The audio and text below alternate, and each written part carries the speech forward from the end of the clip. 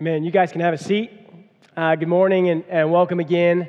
If I don't know you, my name is Daniel Earnest. I'm the executive pastor here, and it's a pleasure to get to open up God's Word and to preach to you from it today. We're going to be continuing on in 1 Corinthians chapter 12, so if you would please, if you've got your Bible, go ahead and turn to chapter 12 of 1 Corinthians. We're going to be looking at verses 12 through 30, and as Wes kind of previewed last week, this is going to be a continuation of his sermon. Paul is writing, if you remember, pretty much this entire letter. Paul has been dealing with different divisions in the church. And in chapter 12, Paul is going to begin to, or he's already begun to, address divisions in the church related to spiritual gifts. Spiritual gifts. And that's because some people in the church in Corinth were claiming, they were saying that to be a really spiritual person, to be a mature Christian, you had to possess, you had to exercise certain gifts. Okay, certain gifts, and really, those gifts were the more public. They were the more sort of spectacular gifts. Mostly, it was speaking in tongues. And if you weren't gifted in that way, well, you were JV. You had a lower status. And so, before addressing tongues specifically, we're going to cover that in chapter 14. Paul begins, he started this last week, he's talking about unity and diversity.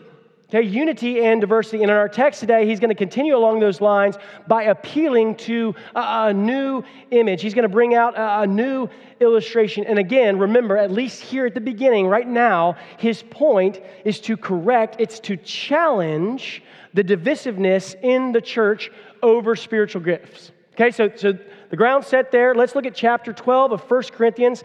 I'm going to start just by reading verses 12 and 13. 1 Corinthians 12, verse 12, Paul says, "For just as the body is one and has many members, and all the members of the body, though many, are one body, so it is with Christ. For in one Spirit we were all baptized into one body, Jews or Greeks, slaves or free, and all were made to drink of one Spirit." Okay, so right off the bat, and this is going to continue on for quite a bit, the new image that Paul is going to use to talk about the church is the body. Okay, it's the body. And he's going to use this image to demonstrate, like I said earlier, unity amidst diversity. And really, it's also going to be diversity amidst unity. That's how he started verse 12. He says, the body is one, but it's many. And then he said, it's many, but it's one. And I want you to notice, he does something interesting. And maybe even a little unexpected here, at least to me.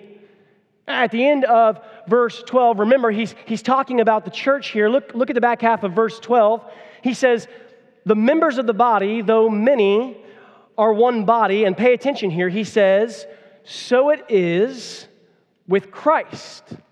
So it is with Christ. Now, let me explain to you why that sticks out to me. Okay, what you're expecting, what I'm sort of anticipating for Paul to say here at the end is, so it is with the church. So it is with the church, right? Like, this is a section, a metaphor about the church. That's what he should say. But it's not. It's not. He says, so it is with Christ. With Christ. Why does he say it this way?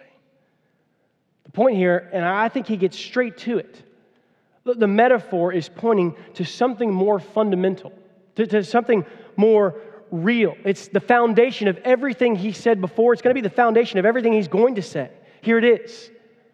When we become Christians, we're not simply joining a club, or we're not just like identifying with a side, putting our flag in the yard. No, when we become Christians, we become united with Jesus.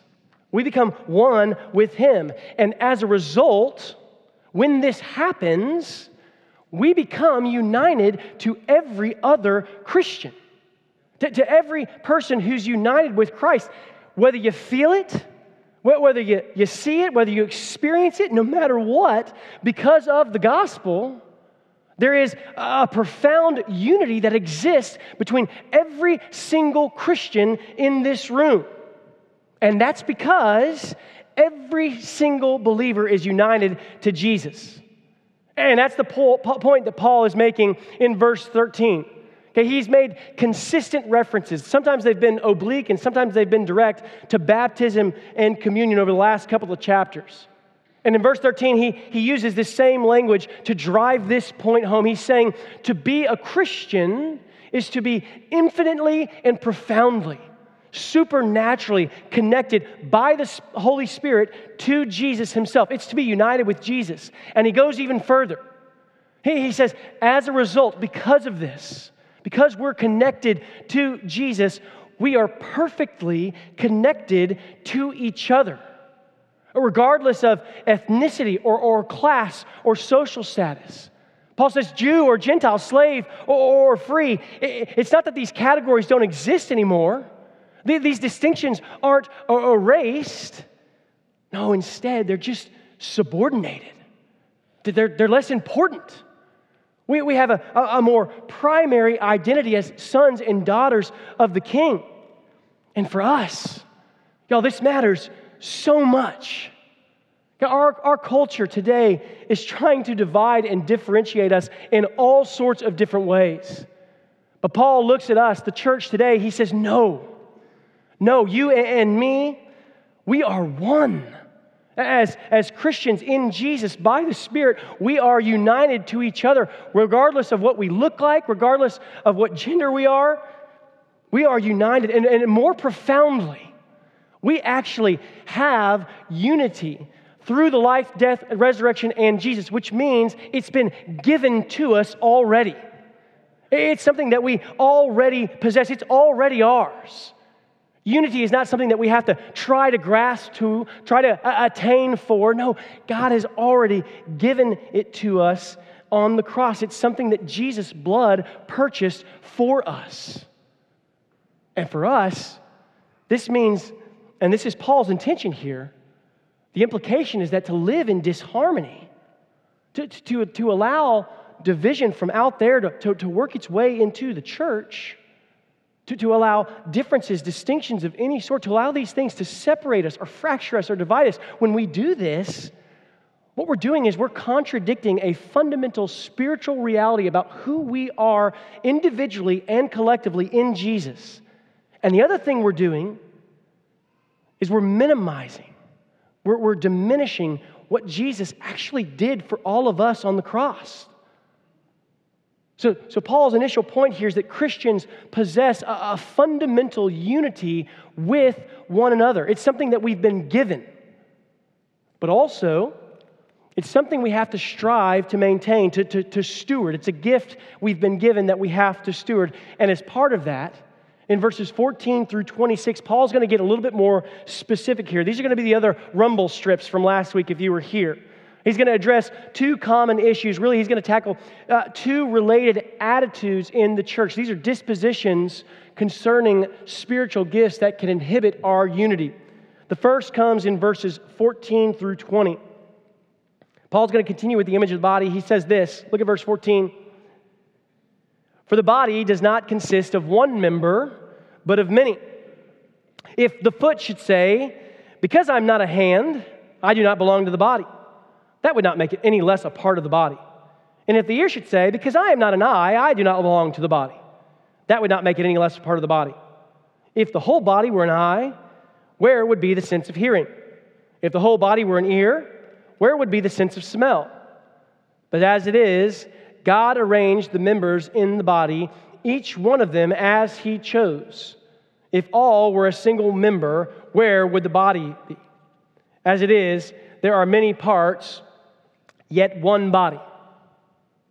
Okay, just off the top here. Like, this is clearly supposed to be a little funny. It's slightly absurd, right? Paul wants us to read this. He wants the church in Corinth to read this and smile, even laugh a little bit about how silly his metaphor is. The point he's making is that when we think this way, when we have this attitude, it's ridiculous. It's absurd. Paul says, just because you wish you were something else, That doesn't eliminate your inclusion. Really, that doesn't eliminate your participation in the body. He says in verses 15 and 16, just because the foot wants to be a hand or the ear wants to be an eye, just because they're discontent with what they are, that doesn't make them any less a part of the body. They're still there. And then Paul kind of pushes the absurdity a bit further in verse 17. He says, what if the whole body were an eye? Well, what if it were an ear? Like, picture that in your mind. That's a bit bizarre, right? It's a little freakish. The point is, we can't all be the same thing. There's a need for diversity. There has to be a variety of gifts. Like Paul says in verse 19, if we were all the same thing, where would the body be? Combining these things, the idea here is that you can't just remove yourself from church because you wish you had different gifts. Okay, as an example of that, meaning if your gift is administration, helping to organize and systematize, but you really wish you were a teacher, you wish you were kind of up front, what you can't do is you can't decide to just sort of pout in the corner. Why? Because the church needs administrators. The church needs to be focused and to stay on task. You're depriving the body of the sense of hearing or smell if you don't use your gift. And that's really what Paul is trying to say here. Well, whatever your gift is, and there's a couple of different lists in the Bible, by the way, here in 1 Corinthians 12, also in Romans 12. Regardless, whatever your gifts are, they're essential. They're needed. It has to be there. They have to be there for the body to operate.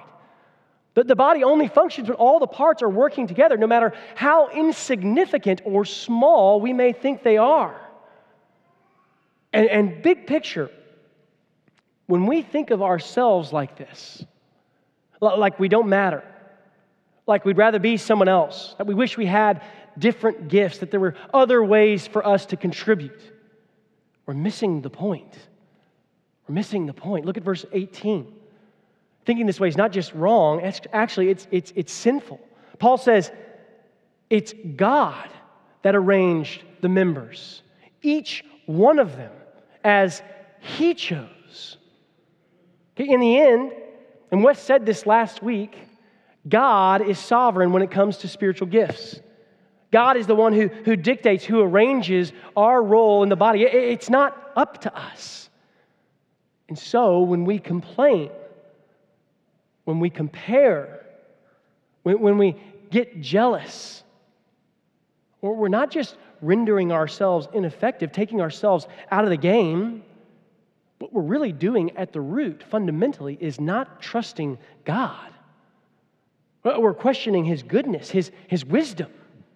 We're accusing Him of not knowing what He's doing, of making us the wrong way, putting us in the wrong spot. And that's not a good place to be. So, how do we avoid doing this? Okay, first, and this is maybe goes without saying, but you sort of have to know what your gifts are. You have to know what your spiritual gifts are. That's why we spend so much time in growth group going over these. And by the way, what we do at the end of growth group is great. But it's not even the best way to discover your gifts. It's good for people to look at you and to affirm gifts that they might have seen in you. It's certainly better, by the way, than like quizzes you can take online. You know, like the ones where you figure out which Harry Potter character you are. No big deal, I'm Harry on those quizzes.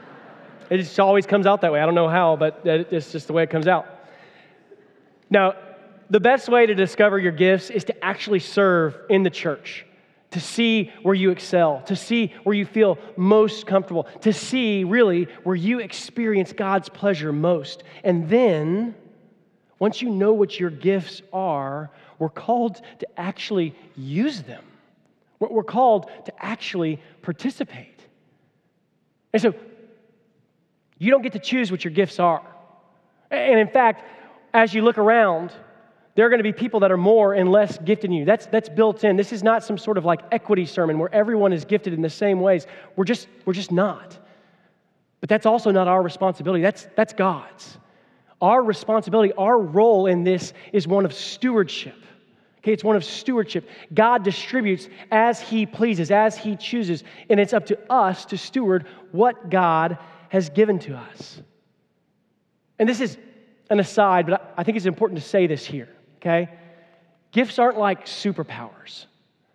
Like, life isn't a Marvel movie, okay, where we all have some sort of flashy way to contribute in beating the bad guys. I'm not meaning when I say that to diminish spiritual gifts. They are supernatural. They are given by the Spirit. But the reality is just usually they play out in some sort of mundane, unexciting way. Like there's only one guy that gets up here and preaches every week. For the most part, spiritual gifts are manifested in doing things like holding a baby during the service so that parents can come and worship. It's taking the trash out at a church-wide event. It's helping behind the scenes by praying or organizing or by encouraging. Utilizing spiritual gifts. Like I said, it's not like a movie. It's not all glitz and glam. But each gift, this is what Paul is saying. Each gift is important. It's vital. We need everyone. We need every gift, even the ones that go unrecognized, even the ones that aren't celebrated. We need every single one of them for this church, Grace Bible Church in Houston, Texas, to function properly. We need you all to be using your gifts to accurately reflect God in our church and in our community.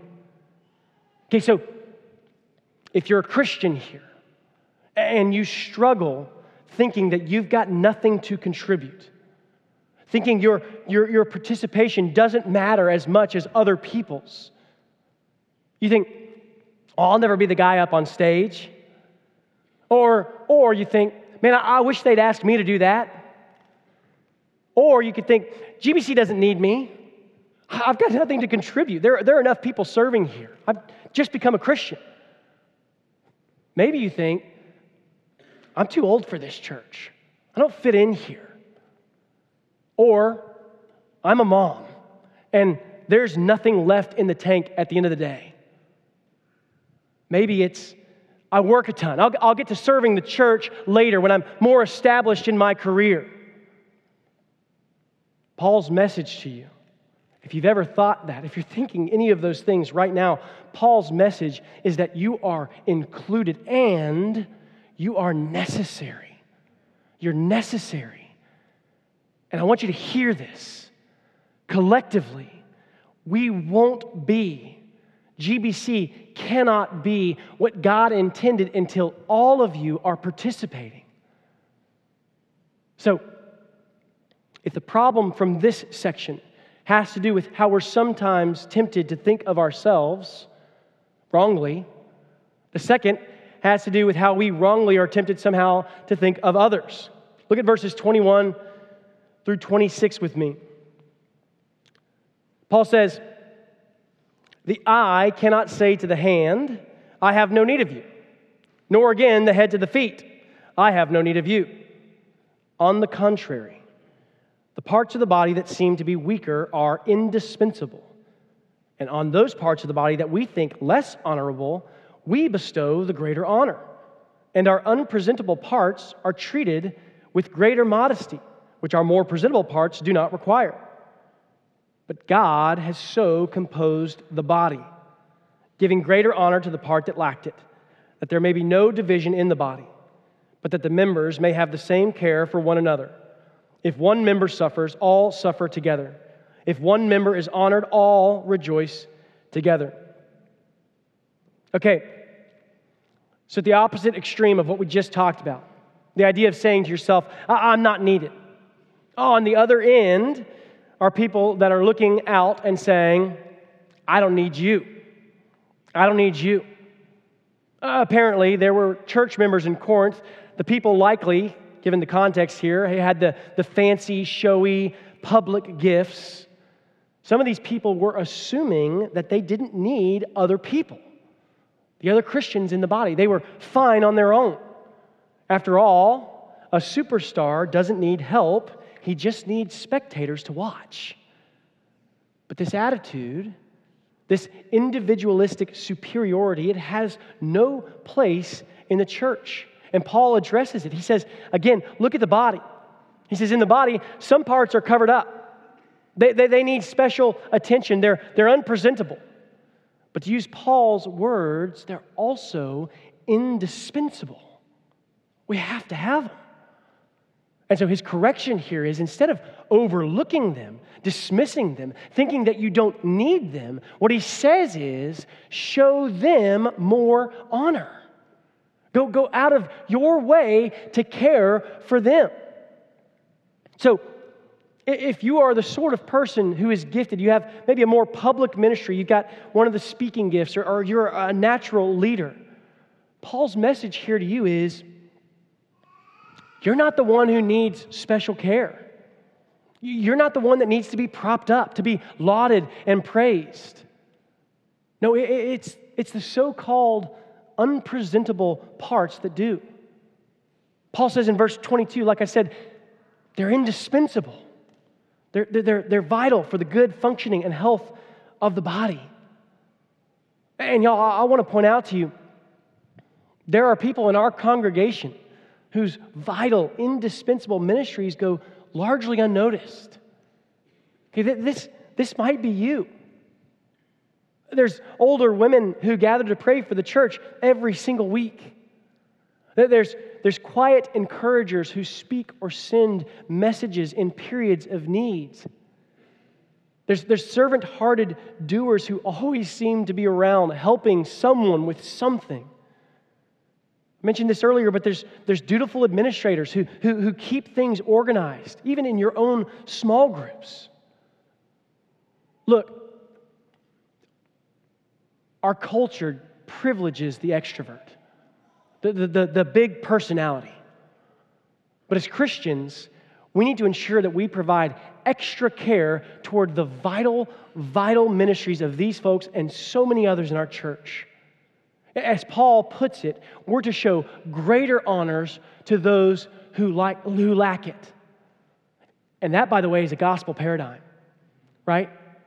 Jesus comes not as a conquering king. He comes as a baby, born a carpenter's son. He dies on a cross.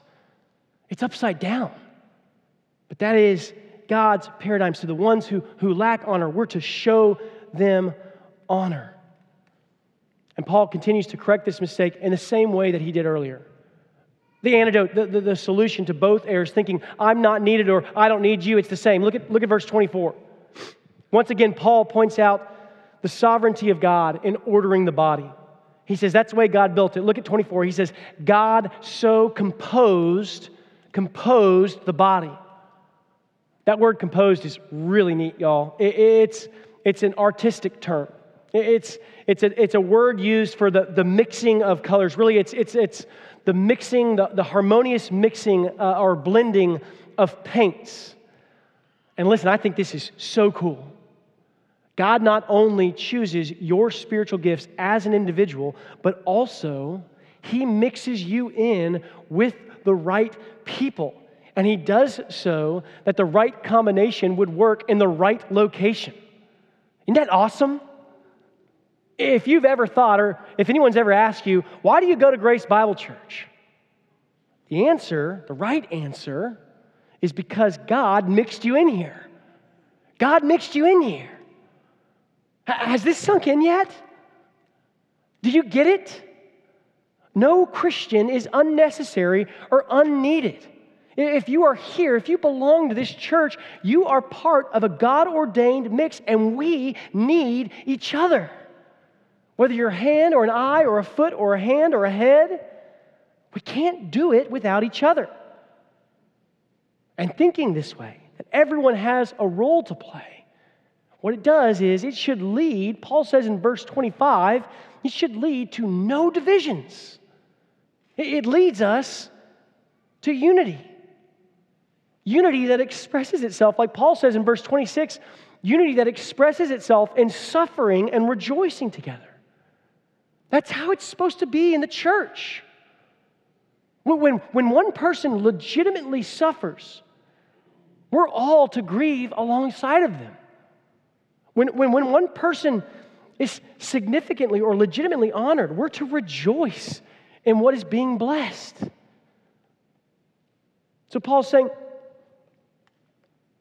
we have to fight these dual feelings. Inferiority, superiority, they're sinful. He says we have to fight them by trusting in God.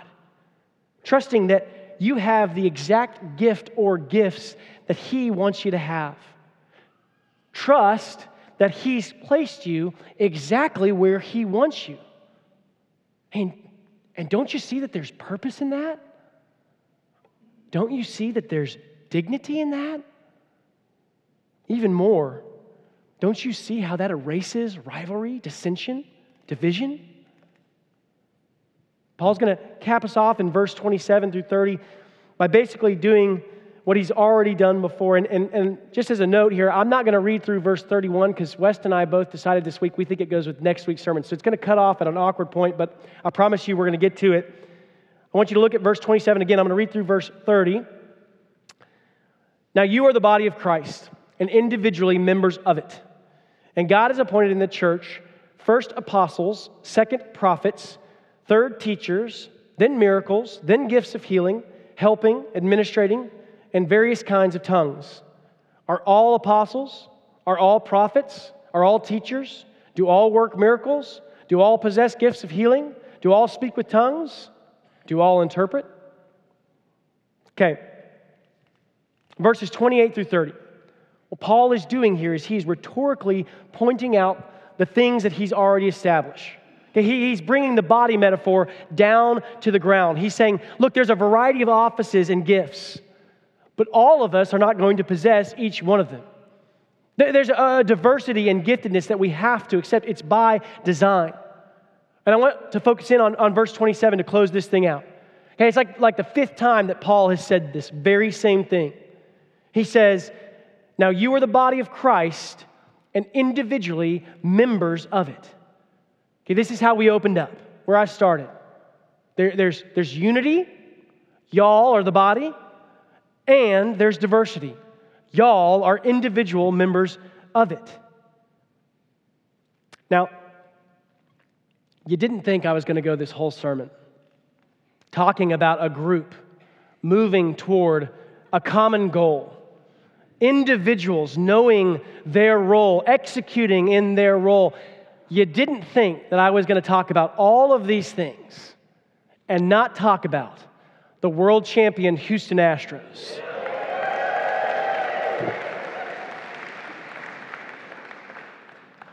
And look, if you don't know what I'm about to talk about, you might need to repent. Actually, you might need to find a different church. I'm kidding. This is a sermon about unity, okay? Seriously, I'm kidding. But you might. There's lots of churches here. Anyways, why are the Astros so good?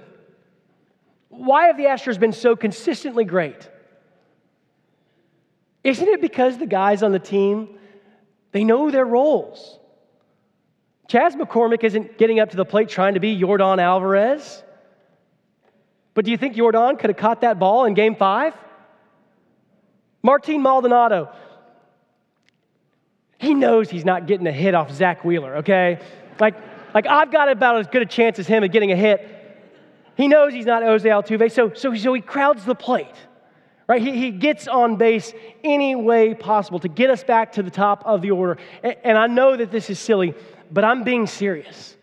This is exactly how the church should operate. This is exactly how the church should operate. We're a team. We each have different roles. And in a lot of ways, by the way, we each have different gifts. Some of you are Chaz and some of you are Yordan. But it doesn't do any good for us if we're on the team and we're jealous for something that somebody else has. It does no good to think that you can't contribute on this team. We have different roles, and everyone needs to contribute. If you think in the first way, that'd be like putting on the uniform, going out and standing on the field and just doing nothing. Like, that would be stupid in the game, but in Christianity, in our life in Christ, that's actually sinful to not participate. On the other hand, it's ridiculous to think that you're so good, that you're God's gift to Christianity, that you don't need anyone else. That'd be like having one guy out on the field and trying to win on his own. Like, it's not going to go well. So as we leave today, I want you to evaluate. I want you to really consider, are you participating? Are you contributing in a way that only you can contribute to this church? Or are you using your gifts to build up the body? It's so important for you to answer those questions affirmatively. Not just for you, for your own spiritual health, but for the church, for all of us, for the people sitting to your left and to your right, for our mutual edification, for our unity. We will never achieve what God intends for us until we're all committed to executing our unique roles with the gifts that God has so generously given to us. Let's pray. Father, I'm thankful, Lord, that you are a God that's worthy of our worship, Lord, that you would see fit to allow us to even bring honor to your name, to have the opportunity to glorify you. Lord, even more, we're in awe, Lord. I'm so grateful that you've enabled us through your Spirit to have gifts that allow us to contribute to, Lord, revealing your kingdom in this world. So I pray for each one of our friends, my friends here, and I pray for myself. Lord, I pray that you would enable us not just to know what our gifts are, but, Lord, that we would be bold in taking advantage of opportunities we have to serve and to use those gifts. Lord, I pray that as we do, we would experience not just your presence, Lord, individually, but that corporately, Lord, we would be united. There would be a unity in us that would be, Lord, just a consternation for the world to view. Lord, we need your Spirit to enable us in all these things, so we pray that he would. It's in Jesus' name we pray. Amen.